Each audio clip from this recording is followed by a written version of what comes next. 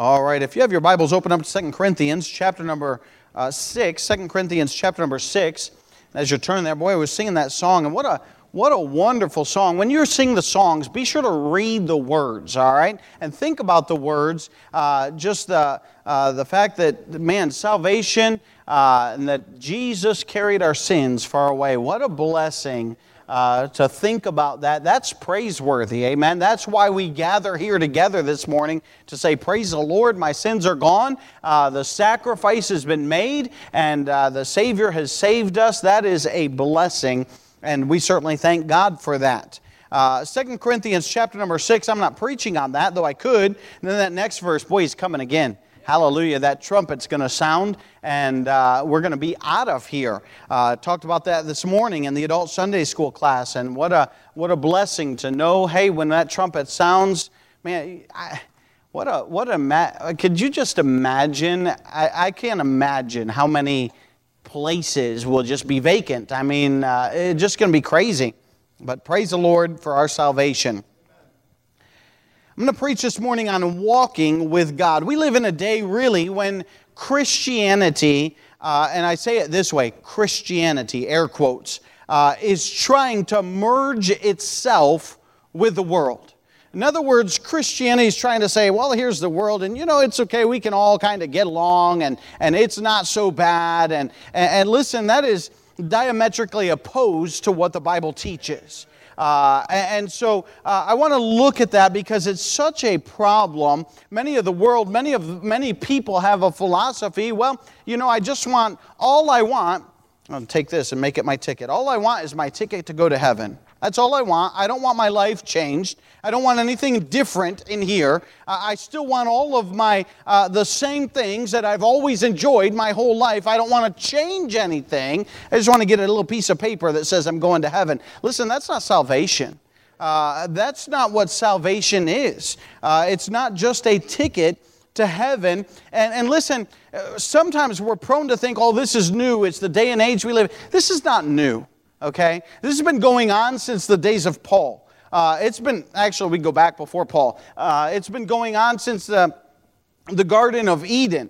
But you look at the two Pauline epistles, some of the longer letters that he wrote was 1 Corinthians and 2 Corinthians. What was he dealing with? He was dealing with Christians who were trying to stay in the world and claim salvation. And he taught separation, and he taught getting away from the world, and how our life is to be different. And you read through all of that, and you'll find that in the books of Corinthians that he wrote. And those are the same problems that we deal with today. They're not different. Technology is new, that's certainly true, but the problem is still the same. Sin is still sin. It's just taken on new forms. Mind-altering drugs and alcohol, those really go in the same category because alcohol takes away your clarity of thought and makes you do things that you shouldn't do and makes you think things that you shouldn't think. Well, drugs do the same thing. And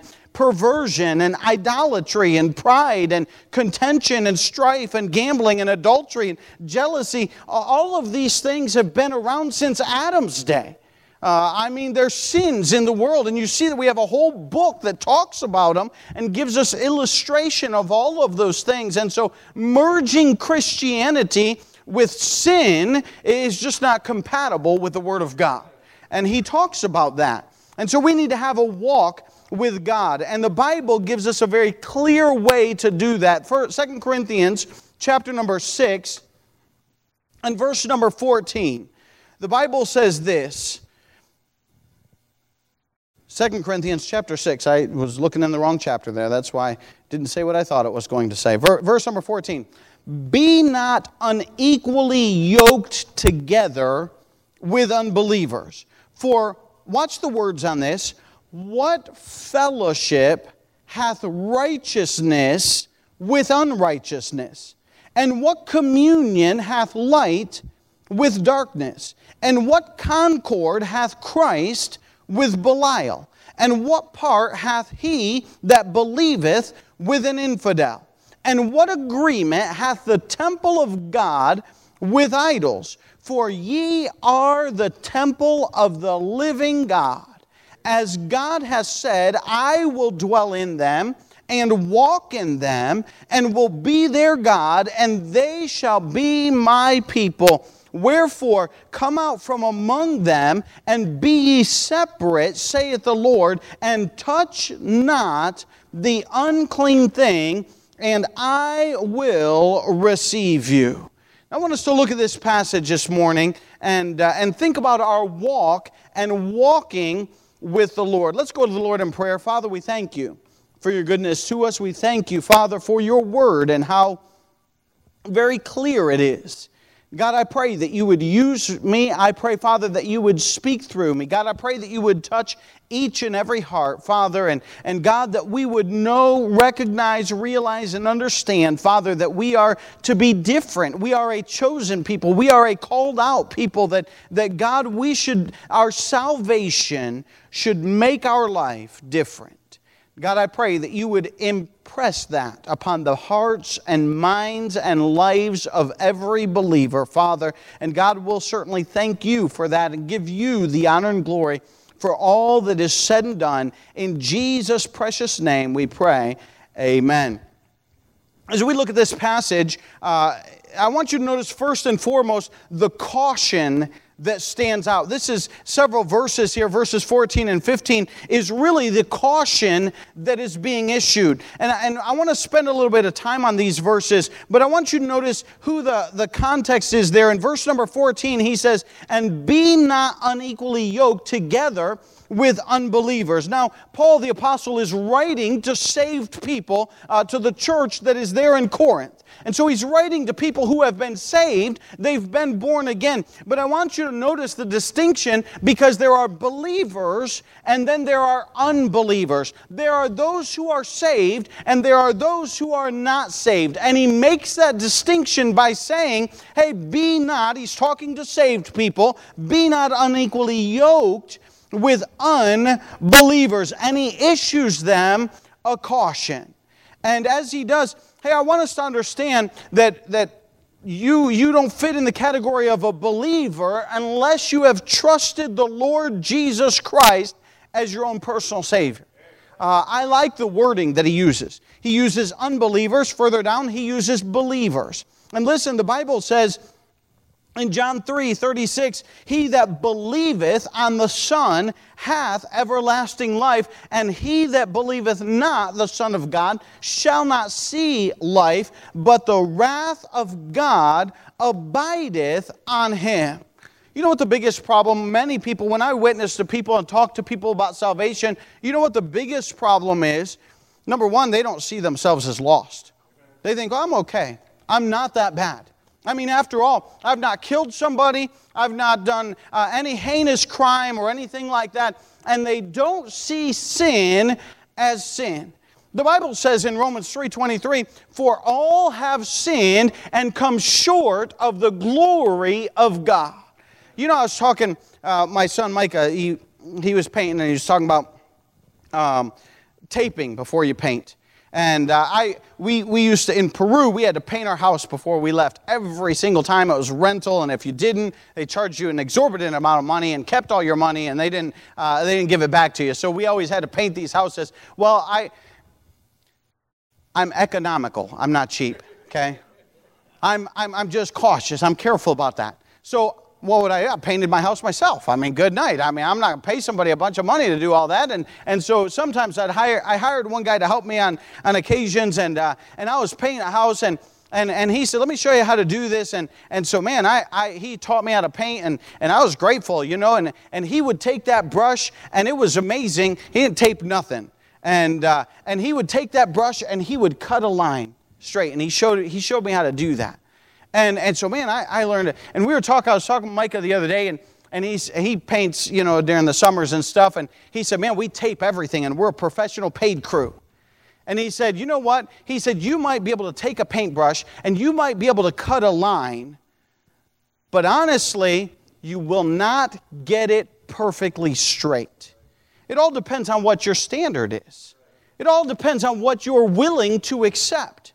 And for me, not that particular about painting, especially a house that I was going to leave, man, I just cut a line, and it looked really good. It really did. I mean, it was, man, unless you really got a straight edge and put it up there, you're not going to notice. But listen, the Word of God is a straight edge that exposes even the slightest flaw in any life of any man. And the Bible's very clear that we all have sinned. The Bible's clear about that. It is a straight edge. The standard of God is absolute perfection. And none of us measure up to God's standard. We're taking a brush and we're cutting a line and we're saying, man, I didn't go clean onto the other wall, so it doesn't look that bad and it's okay. But God says, no, it's not okay. It's not perfect. And the standard is perfection. Sin is a transgression of the law of God. Our society has gotten in their mind that sin is a transgression of the law of the land. No. The land does not set the law of God. Our land might say that it's okay for two men to get married, but God does not say that. God still calls it sin. And so God's Word sets the standard for perfection and not the law of the land. And God's Word says that, sin is a transgression or a disobedience to the Word of God. And listen, the Bible's very clear. It says, for whosoever shall keep the whole law and yet offend in one point, he is guilty of all. If you've broken the law of God in one point, if you've only told one single solitary lie, you're still guilty of the whole law. You go back to Adam. What did Adam do? You know what Adam did? He disobeyed God. That was his great sin. Adam didn't kill anybody. Adam didn't go around and try and exterminate a bunch of people. Adam was not a wicked, vile person. Adam was a man that disobeyed what God told him to do. And because of that, the Bible says that all of man has been condemned because that. The Bible says in Romans 5:12, whereas by one man sin entered into the world, and death by sin, and so death passed upon all men, for that all have sinned. Listen, we don't have to sin even after the same. The Bible goes on and it says that we don't even have to sin after the same similitude of the transgression of Adam. It doesn't even have to be the same sin. The fact is the matter that we have all sinned. And listen, once we realize that, we need to understand that you are punishable for that sin. The Bible says, for the wages of sin is death. You know, a person, we'll say it this way. A man, and all the women will say amen, a man will never stop and ask for directions. Amen? All the ladies are saying, amen, it's all right, it's true. They'll never stop and ask for directions until they realize they're lost. And even then, the majority of them will not stop and ask for directions. That's the way we are. So listen, the same thing is true spiritually. A man will never, or a person will never get saved until they realize that they are a sinner standing condemned before a holy, righteous God. They have to realize that they're lost. And so we find that a believer is somebody who has put their faith and trust in Jesus Christ and Him alone for salvation. Listen, the majority of the people, you know what the next thing is? Well, I've done enough good works to cover my bad works. No, the Bible doesn't say that. That's not how it works. That's not what God's standard is. God's standard is absolute perfection, and it is impossible for us to live up to that standard. That is why Jesus Christ came to die on the cross. Listen, if it were good works, why on earth did Jesus come to the world? It'd be a waste. But listen, it's not good works. The Bible is very clear about that. We must put our faith and trust in Jesus Christ and Him alone for salvation. So the very first thing I want you to notice in the caution is that there's a distinction between believers, those who have realized they're lost, they've put their faith and trust in Jesus Christ and Him alone for salvation, and they're trusting in Him, and then there's those who are not saved and they've not trusted the Lord Jesus Christ. That's the distinction. There's believers. But I want you to notice this, the broken relationship after salvation. Look at here, verse number 14. Be ye not unequally yoked together with unbelievers. And here's his reasoning. For what fellowship hath righteousness with unrighteousness? I want you to notice first of all the yoke that is broken. He's saying, hey, listen, that yoke of bondage is no longer there. What is a yoke? A yoke is a physical piece of wood that goes between two oxen when they would plow. And it keeps them both going the same way. And so one oxen can't go this way and the other oxen go this way. They are tied one to the other and they're going to go the same direction no matter what, because that physical bond that is there is going to make sure that one does not veer off and go a different direction. And what he's saying is, it's used figuratively in our passage that, hey, listen, sin and the bondage of sin no longer controls the direction of our life. Praise the Lord for that as a believer. That yoke is broken. The Bible says in Leviticus 23:16, I am the Lord your God, which brought you forth out of the land of Egypt, that ye should not be their bondmen, and I have broken the bands of your yoke and made you go upright. We talked last week about the nation of Israel coming out of Egypt and out of that bondage. They were in slavery in Egypt. And listen, God said, hey, I broke that yoke of bondage. I freed you from the slavery that you were enslaved to in sin. And so the Apostle Paul is saying, hey, there's no reason to put yourself back in bondage with that of the world. That yoke is now broken. And he's going to talk about how it is broken. And he's going to describe it. Look at all the words that he illustrates over and over and over. Paul was a masterful teacher, and he explains it with the same idea and concept with many words. And he says this, he says the fellowship. He talks about that in verse 14. For what fellowship hath righteousness with unrighteousness?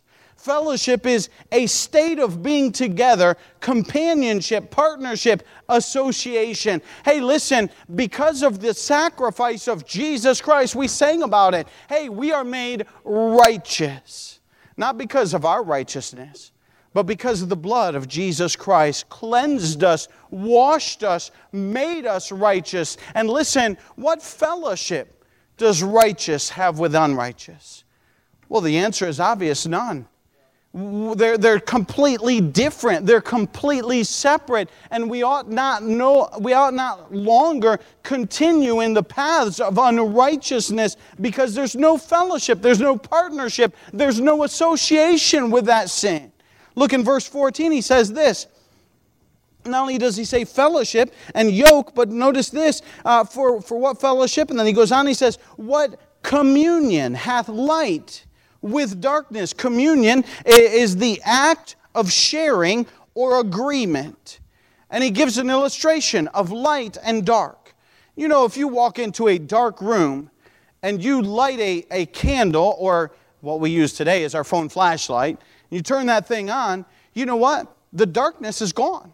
Now, there's still a little bit of darkness around, but right there where that light is shining, it's gone. You can't mix light and darkness. They don't mix. There's a very clear difference between the two. Hey, God established that way back in creation. He created a greater light that ruled by day and a lesser light that would rule by night. And so he's saying, hey, listen, there's light and there's darkness. They are two distinct, separate things. Why is it that we think, well, it's okay for a Christian to join hands with the world? It's okay for a Christian to walk and live in the world, like the world, and enjoy all the same things. It's not possible. We're two separate things. There's no fellowship. The yoke of bondage has been broken. There's no communion. We're not to continue in a fellowship or communion with the world. Look at what he says in verse 15. He asks this question, and what concord hath Christ with Belial? What's the word concord mean? The word concord means state of agreement, harmony, or union. Christ, we understand that. That is God, the Messiah, Jesus Christ. Belial is used to represent all that is evil and all that is wrong. And he's saying, what fellowship does Christ have? What agreement or concord or association does Jesus Christ have with all that is evil? And the answer is obvious. There's none. You see how clear he's made it? He's saying, hey, there is a distinction. There is a difference. There's no fellowship. There's no communion. There's no concord. The yoke has been broken and we've been freed from the world and all of its wickedness. Look in verse 15. He says, what part, verse 15 towards the end, or what part hath he that believeth, there's our believer, with an infidel? What's an infidel? An infidel is simply an unbeliever, somebody that doesn't know the Lord Jesus Christ as their own personal Savior. And to be honest with you, the answer is we don't have anything in common with them. I mean, you talk with them, and listen, you know what they want to do? They want to talk about going out and drinking or going out and partying or going out and doing this. And I've often told people when you get saved, usually you don't have to separate from your friends. They usually separate from you. Because you're like, well, I can't do that. I don't want to do that anymore. God changed my life. I don't want to go out drinking. I don't want to go out partying. I don't want to go out doing all these things. And all of a sudden your friends are like, see ya. I don't want to be around you. You're no fun. Because they love sin. They want to be involved in sin. And a Christian should not be comfortable with sin in their life, because this is what he's describing. The relationship with sin and with the world is broken. The fellowship is broken. The communion, the concord, the part that a believer and an unbeliever have is gone. Look at verse number 16, and he says it again. In what agreement hath the temple of God with idols? I love that phrase because the temple of God is twofold. It stands for the Old Testament, the actual temple, and then as we see in our passage, it will stand for the Christian body. But listen, understand this. One of the things in Israel I thought was interesting, our guide said this. There were 3 things, and I thought I wrote them down, but I did not. But he said I think it was a Roman or somebody came to the Israel, and this was years ago. And one of the things was that he noticed was, one, in the temples, there were no idols. You realize in Jewish temples, all the way back to Solomon, even before that, there were never supposed to be graven images. There were not supposed to be idols. God made it very clear. As a matter of fact, you think about this, the Jewish synagogues and our churches today, not all our churches, but Baptist churches specifically, and many Christian churches, I hate to use that word because it's so vague. We don't have idols. We're not bowing down to anything. Why? Because, listen, there's no relationship between idolatry and the temple of God, the true temple of God. In other words, many religions, the majority of the world religions, you go in and guess what? You bow down to this idol. You kiss this idol and that idol. And you go to this one, and many of them have multiple idols. You go to this idol for rain, or this idol for fertility, or this idol for good crops, or this idol for whatever, and they have all their idols. Listen, he's saying, hey, there is no relation between those two things. It is different, and he's saying how it's changed, and there is not all of those things any longer. Why? Because there's a new relationship with God, and he ends it with, hey, listen, everything has become new. The Bible says in 2 Corinthians 5:17, therefore, if any man be in Christ, he is a new creature. Old things are passed away. Behold, all things are become new. Praise the Lord for that. Hey, if you're saved, you have a new life. I grew up in a Christian home. I thank God for that. I was saved at a young age. I thank God for that. Looking back, one of the things that I struggled with over my life for many, many years was the fact that there was not a real great change that came into my life per se. I mean, after all, I already went to church 3 times a week in the nursery. You know, before I could talk, before I could walk, I was in church on a regular basis. And many times if you grow up in church, hey, there's not going to be this massive change in your life. You already have, praise the Lord, you had parents that took you to church and instilled good habits in your life and taught you the Word of God. And so sin didn't have time to take root. Not that you weren't a sinner, because you were. I was just as much as anyone else. But I didn't have all the habits of the world. But if you got saved later in life, you know this to be true. You're saying, man, my life changed drastically. Man, those things that were in my life, man, when I trusted the Lord Jesus Christ, I no longer desired those things. And when I did them, I found out immediately that the Holy Spirit inside of me said, that's wrong, you should not do it. And you said, man, I don't want that anymore.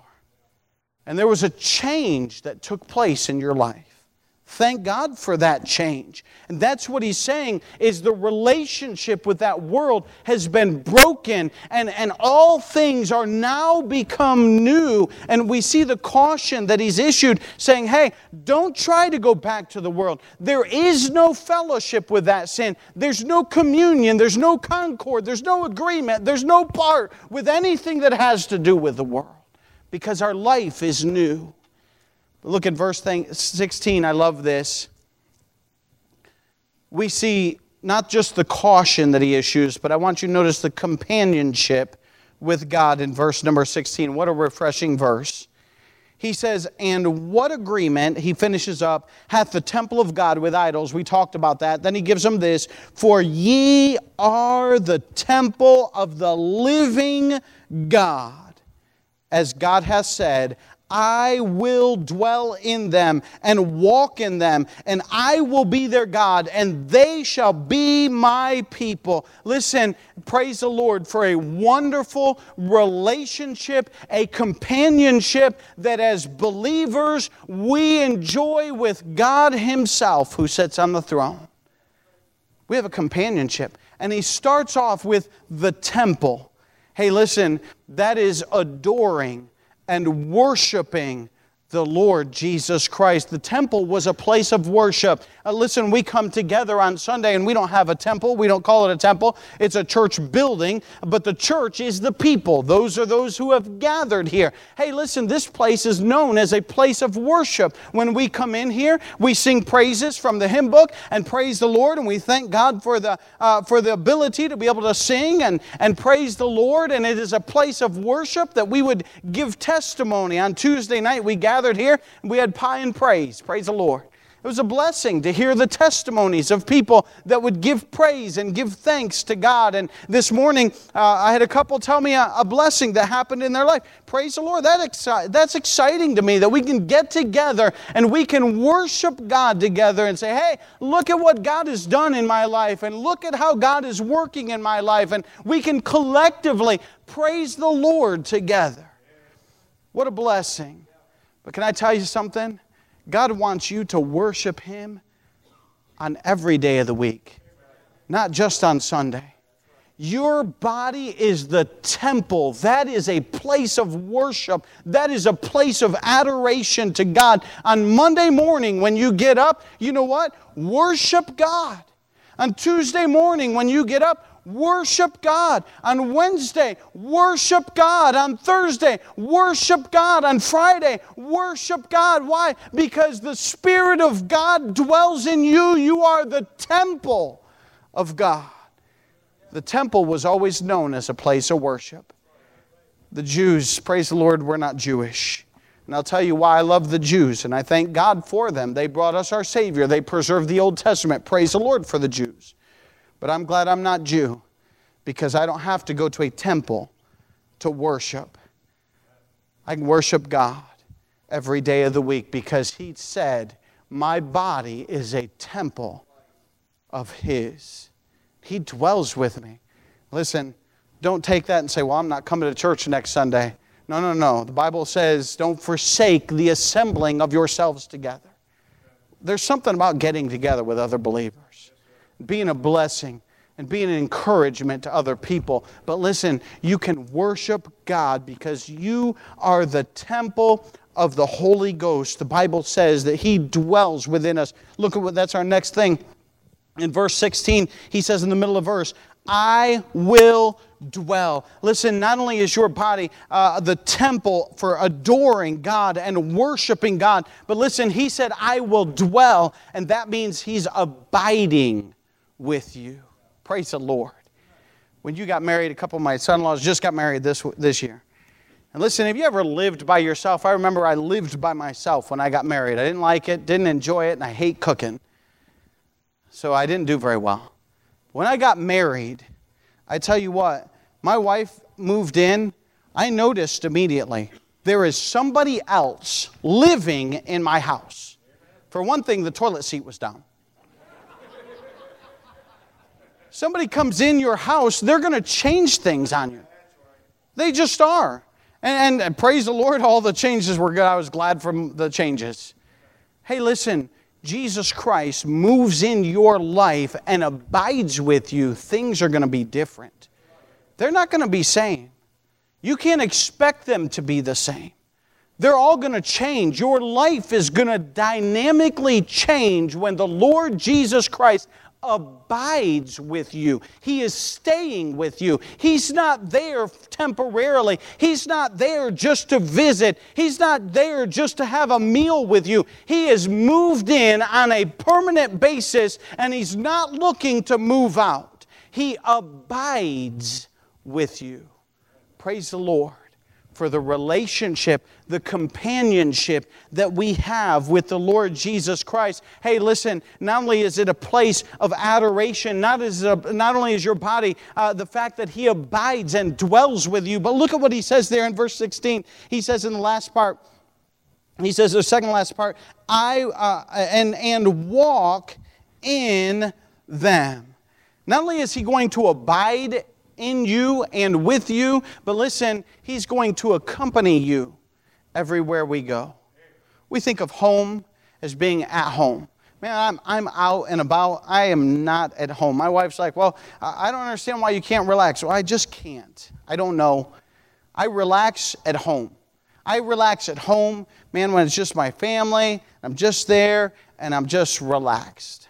I go out, I'm not very relaxed. I just don't relax very well. I don't know, maybe it's a fault I have. But listen, we think of a home as being our place and our abode and our place that we stay. Listen, Christ abides with us, but that doesn't mean He's just at our house. Every time you go out and you go to work, every time you go to the store, and every time you go out into the streets, listen, Jesus Christ accompanies you.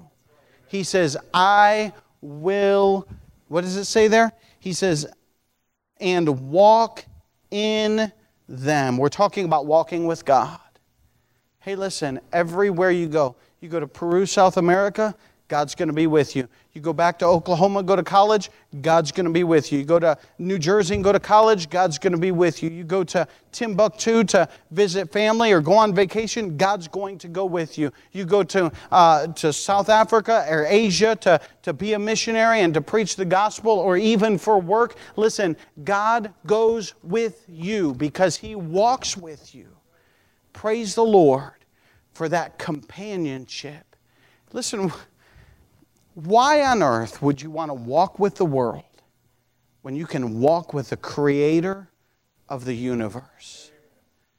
And I don't want the world. I don't want the wickedness that's in the world. I don't want that kind of garbage in my life. Man, I'd rather walk with God and know that He's with me everywhere that I go. We have the companionship of God. Look in verse number 17. He issues a caution in the first two verses.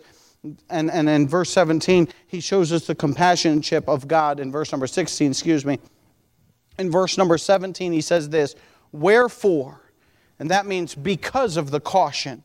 Hey, listen, we don't have any relationship with the world. We don't have any fellowship. We don't have any concord. We don't have any part in the world.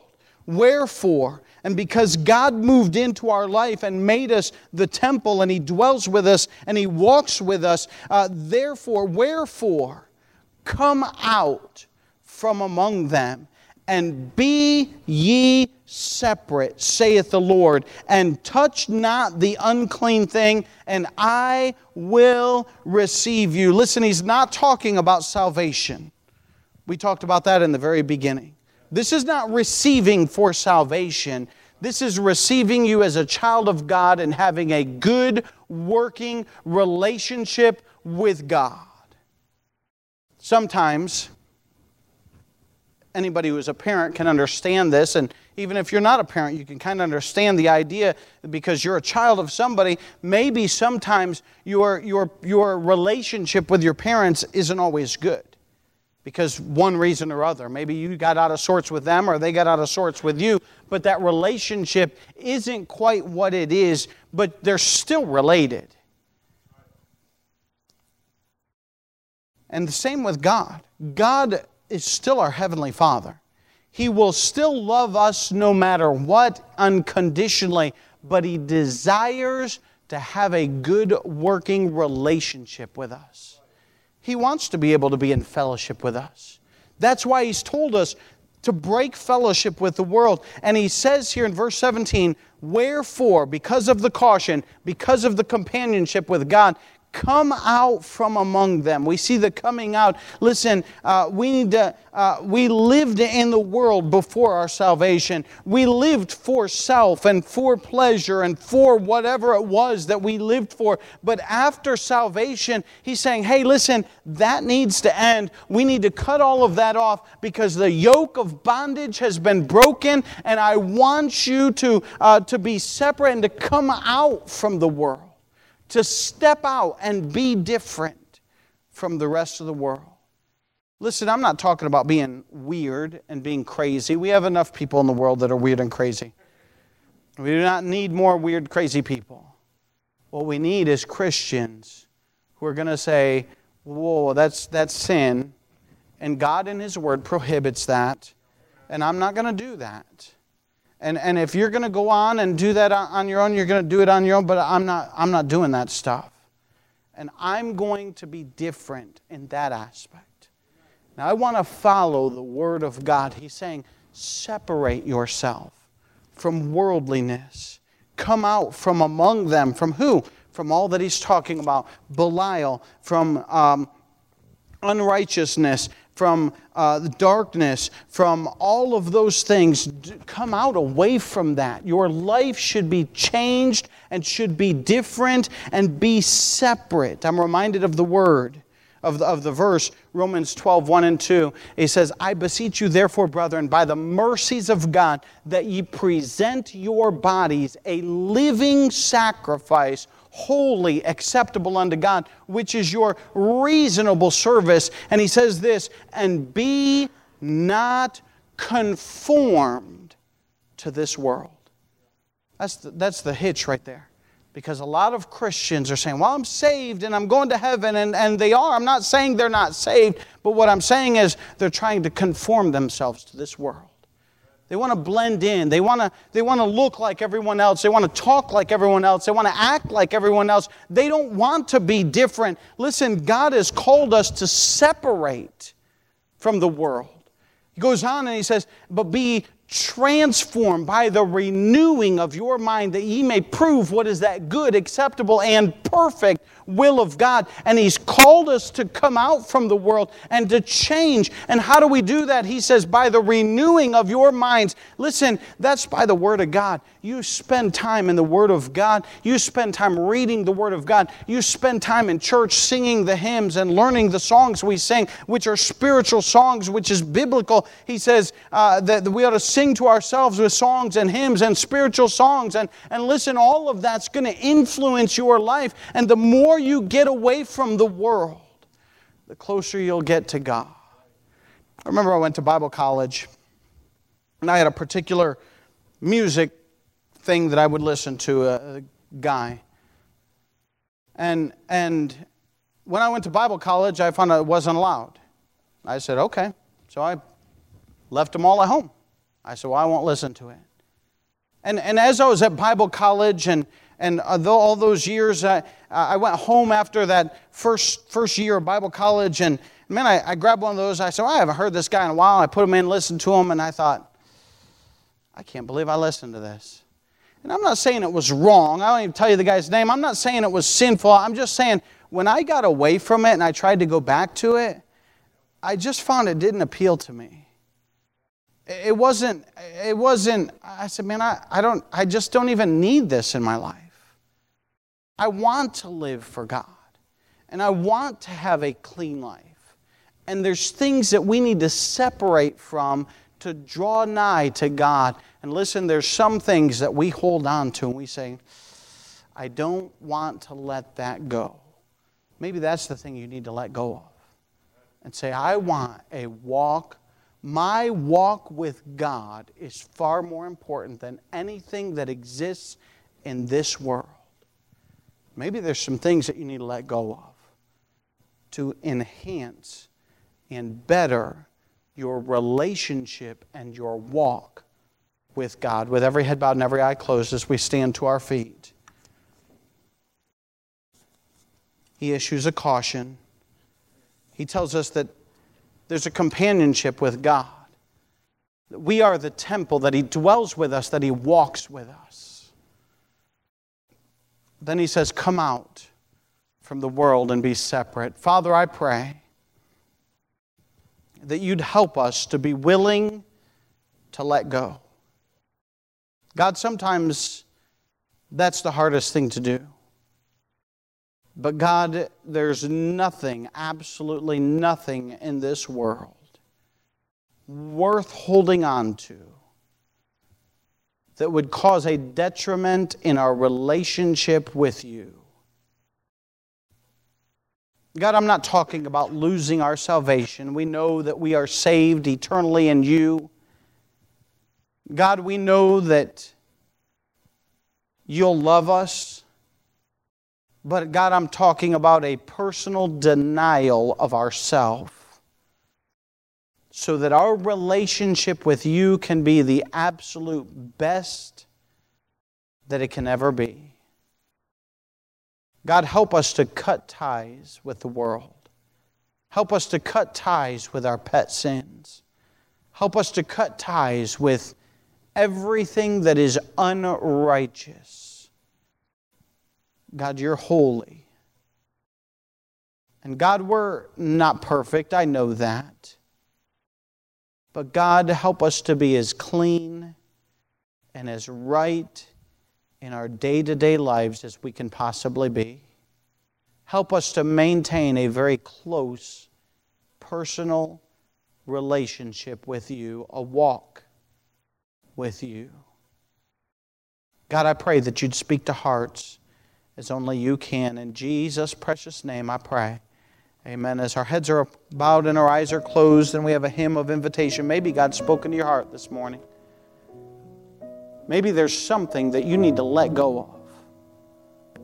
And say, God, my relationship with You is more important than this thing. And I want to let it go. Maybe you're here this morning and I was talking about being a believer and trusting in the Lord Jesus Christ as your personal Savior, and you say, well, I'm not for sure that I'm saved.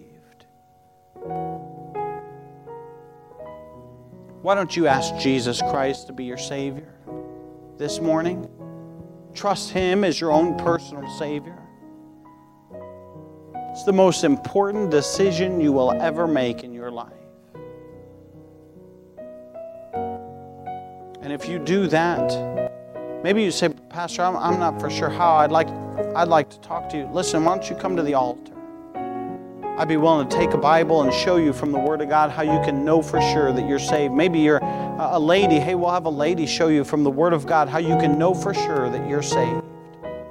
It's the most important decision that you'll ever make in your life. Maybe you're a Christian. There's just something that you're holding on to. Why not give it to God? Why not turn it over to Him?